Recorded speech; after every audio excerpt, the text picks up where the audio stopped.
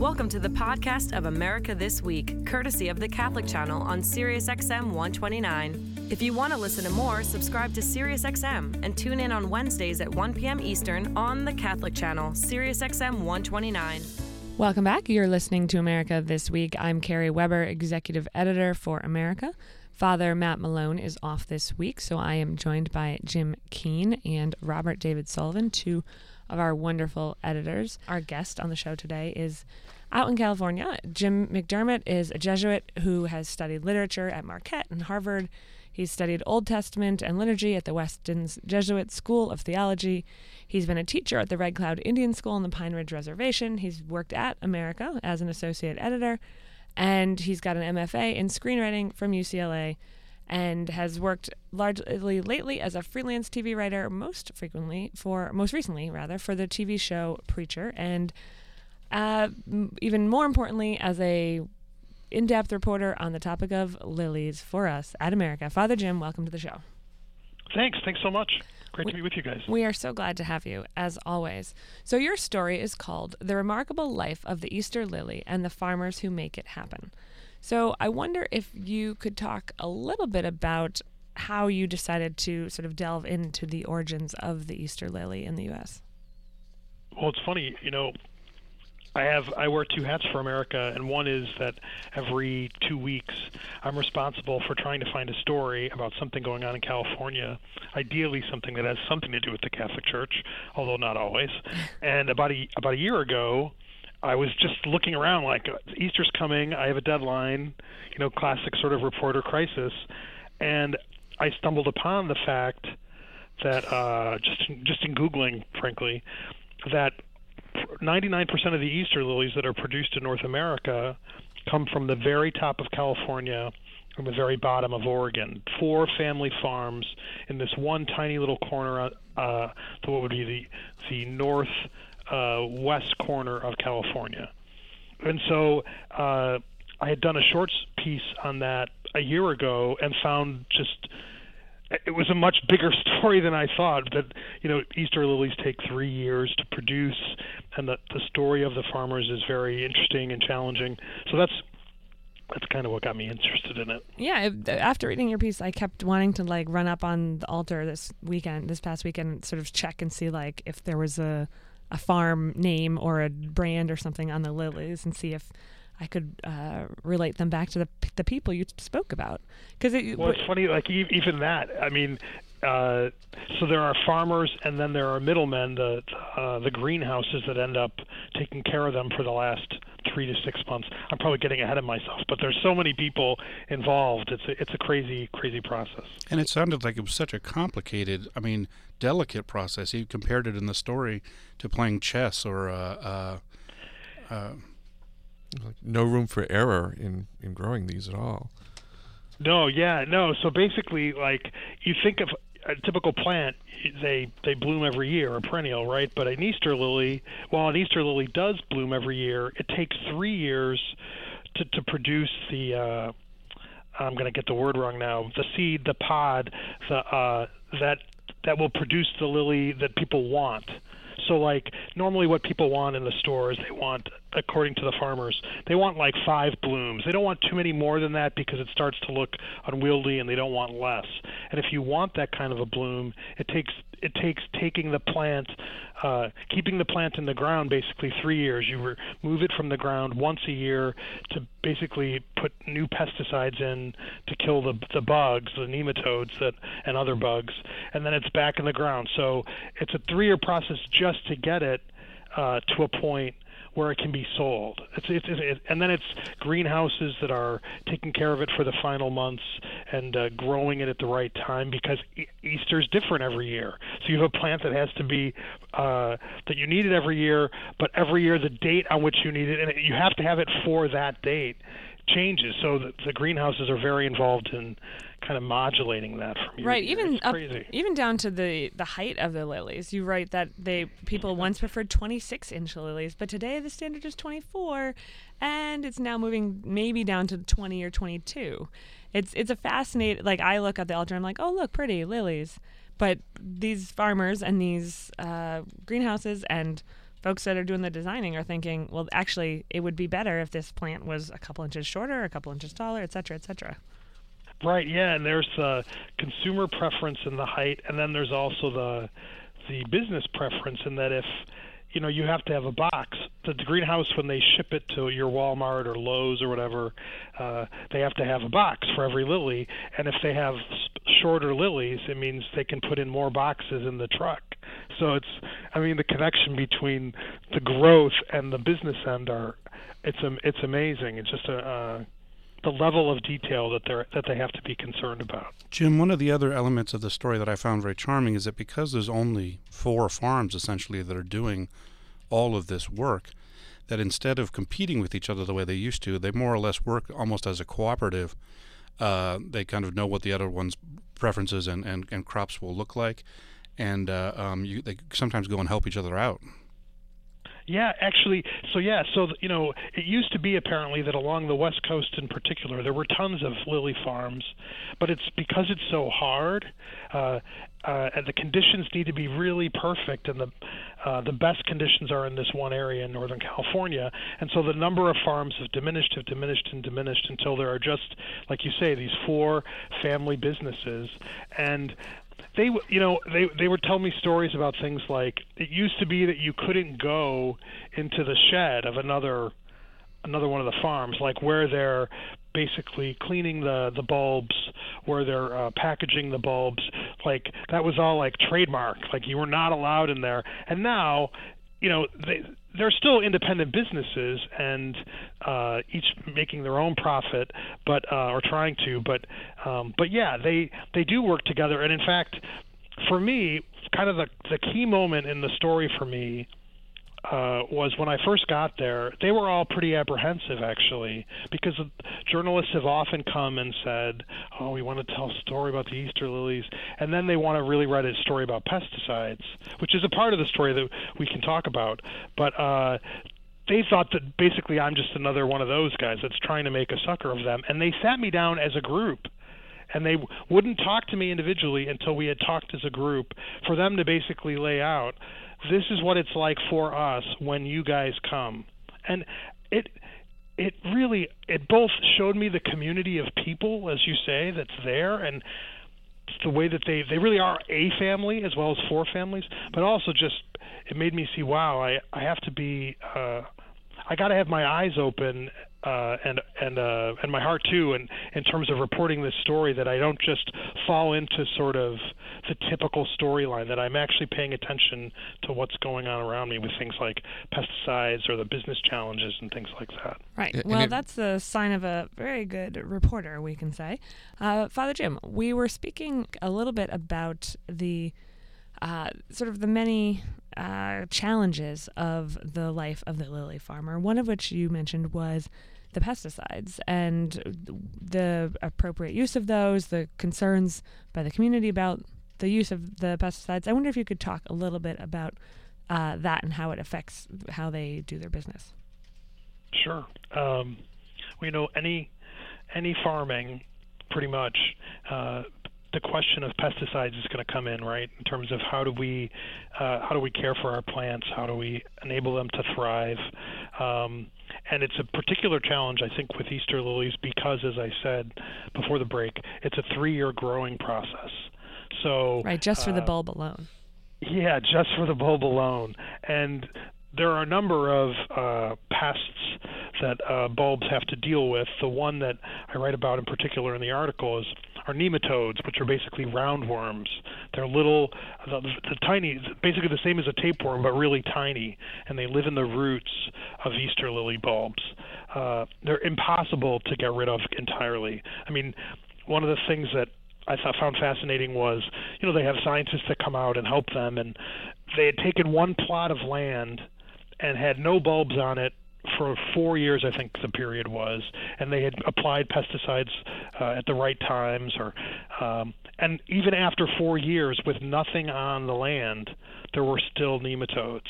So you can't stop them, but you can slow them down, right? So they have to use once a year they pull all the bulbs out and basically apply pesticides once again on the ground, and then can put the bulbs back.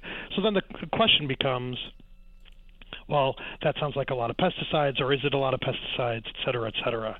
And there's a local organization called the Siskiyou Land Conservancy, which for about the last 20 years has been pressing the case that, in fact, the pesticides are hurting people, the pesticides are hurting the land, et cetera. In fact, if you were to Google Smith River or Easter lilies, you'd almost certainly see an article like that in the top 10. It's something that they've done a great job of selling that case.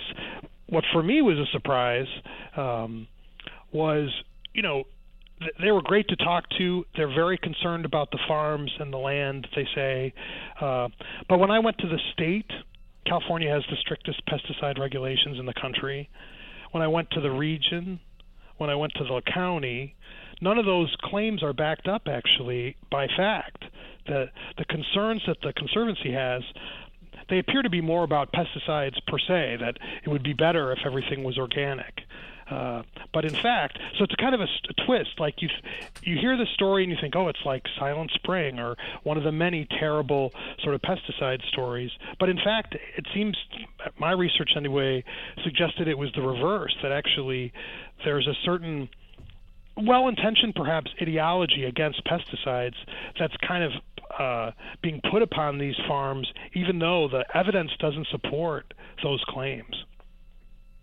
It's interesting because it also ties into an argument you often have in the Western U.S., where people, even if they tend to be politically very progressive, do have this resentment of the authority of an outside group. I mean, you get it all the way up and down the coast, from Washington down to California, and this is a very rural area. And so to hear from the state, no, you have to change the way you're doing this, I could see how that would result in a lot of resentment too. Well, no, I mean, the farms are in a funny place that this is farms in California in general. Of course, they want to do what they think is right, but they're also going to do what they're told. And in the case of these farmers, as many farmers, they live there, right? They don't. If one of the things that they mentioned as when these claims would come up is, it's incumbent upon us to change if there is a problem for our own family's sakes too. Our families, our workers, they work and live there. If there's a problem with the pesticides, then we would want to change. It's a strange reality. It's a really strange reality for them to try to convince people that it's not them that's the bad guy, because that is kind of the typical that's the narrative that we've kind of learned in the States and maybe in the world, and it's so often been proven true that there are these problems, that they're fighting against the current, which can be very challenging.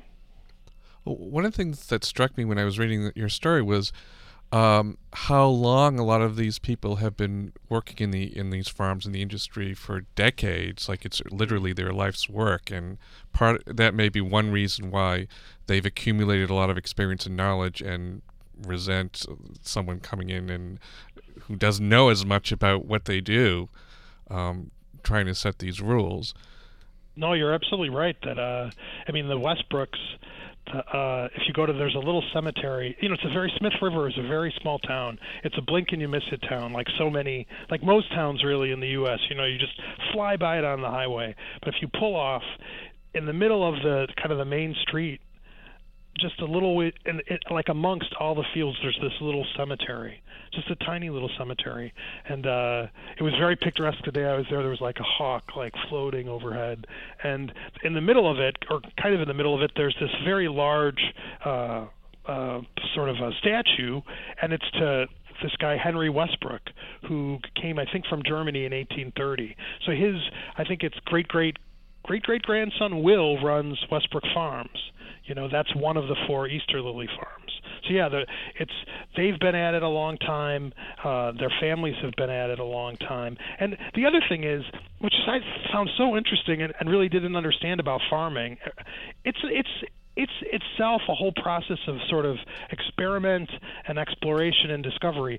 So the kinds of things that Siskiyou would be saying about you should try organic farming, they can list to you, these farmers, all the things that they try each year to try to kill the nematodes, to try to improve the quality or the strength of the plant, the number of bulbs.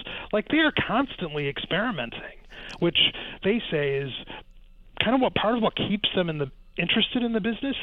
Like, one of the guys, Harry Harms, he used to work in corn, and he said it's a grind. It's really regular. It's always the same. It's constantly going, and there's not a lot of. It doesn't involve your imagination. Whereas Easter lilies, it's constantly changing. It's never the same from year to year, and you're constantly trying to think of new. It's like you said, you referenced the chess game. You're trying to find new moves, new ways to make things work.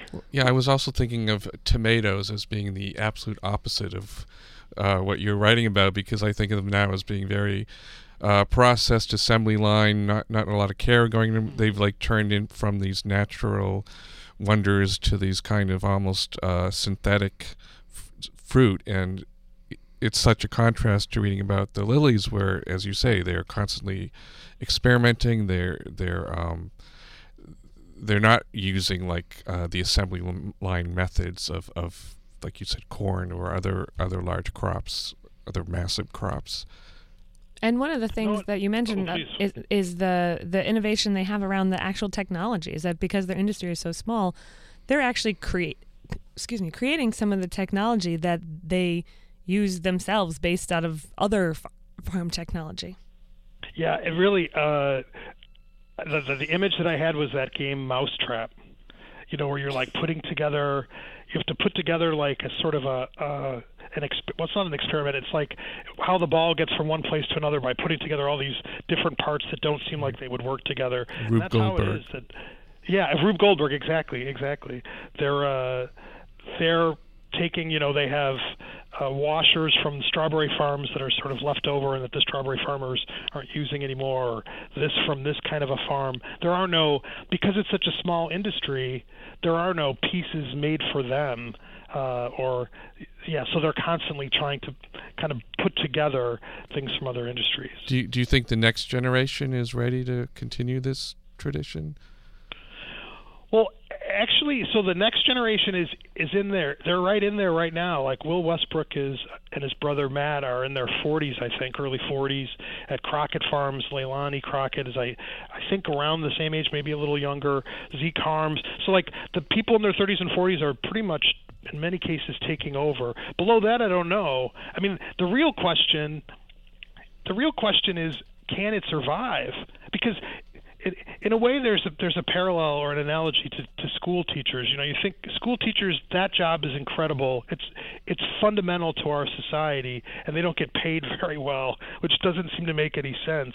And similarly, like we said, the Easter lily farming is incredibly complicated and innovative, and yet what they can make per lily is very little, because it's not a direct sales. It's not we produce this crop and we sell it to you, right? You can go to the Harms or the Westbrook store and buy your Easter lily. No, it goes through not only greenhouses, but really the real problem is it goes through big box stores. Like, if an Easter lily probably costs $7 or $8, right? Of that $7 or $8, they make $1 of that, if they're doing well. So 3 years work for $1 of profit. Sounds like something out of John Steinbeck. Industry. Yeah, exactly. Yeah, that's a tough model. I asked them, so is there a way that you could actually get priced out by the very places that are trying to sell your product? And they feel like that's a very real possibility, because on the one end, Walmart or Lowe's or Home Depot, those sorts of places, their prices only come down. And on the other, the work costs, the labor costs only go up, both because they're in California and just in general. That's the law, that what you need to pay people for it's only increasing. So they sort of find themselves in a kind of between a rock and a hard place. And there's an interesting story in the article. One of the main sort of distributors that they work with had talked to the three main box stores, about the possibility of just boosting it $1. Make it a $9 Lily instead of $8, and that they had research that showed it won't impact your sales at all. So 2 of the 3 big box stores agreed, but the third said no, so they didn't do it. That's it. It's a real injustice, actually. I found myself as I was reporting this thinking, God, so much of those sales come from Christians, right, and Catholics, archdioceses and dioceses and individual churches and people who want the Easter lily in their front room for Easter. Like, God, if there were some way we could cut out those sorts of cut out the Walmarts. I'm not a businessman. I don't know how that would work, but it just seems really unfair that the box stores get to do that, and that we, the main consumers, who probably would pay more, aren't even given an opportunity to. Now, Jim, we have about a minute left, but in that, could you briefly just tell us if you found yourself looking at Easter lilies differently this Easter? Did you kind of notice them and appreciate them more, either at Mass or in your prayer? I'd say, I just see the people now. And that's why I was really so happy to tell the story. Is it's usually just a decoration, right? It's a symbol, but it's just a decoration. But I don't see a decoration. I see Harry Harms and Will Westbrook and Rob Miller and Linda Crockett and the people that work on their farms that have really given their lives to this. It's interesting, Jim. The scriptural story. Jesus uses lilies as an example of something that grows wild and free. And so it's interesting to hear that it's something that requires so much care and attention and handicraft and hard work. Oh, yeah, exactly. That's right. Well, thank you, Father Jim, for your insight into this, for your really great reporting. We really appreciate your willingness to go out there and really tell that story. It's a pleasure, real pleasure. This is Father Jim McDermott, who is a contributing writer for America and a Los Angeles correspondent for America. And you can find his article, The Remarkable Life of the Easter Lily and the Farmers Who Make It Happen, at americamagazine.org, where you can also find all of our content that we bring to you at the intersection of the church and the world. And you can also subscribe to America by calling 1-800-627-9533. Follow us on Facebook and Twitter. Thanks for joining us. For Robert David Sullivan and Jim Keane, this is Carrie Weber signing off. Thanks and have a great day. Thank you for listening to the podcast of America This Week, courtesy of the Catholic Channel on SiriusXM 129. If you want to listen to more, subscribe to SiriusXM and tune in on Wednesdays at 1 p.m. Eastern on the Catholic Channel, SiriusXM 129.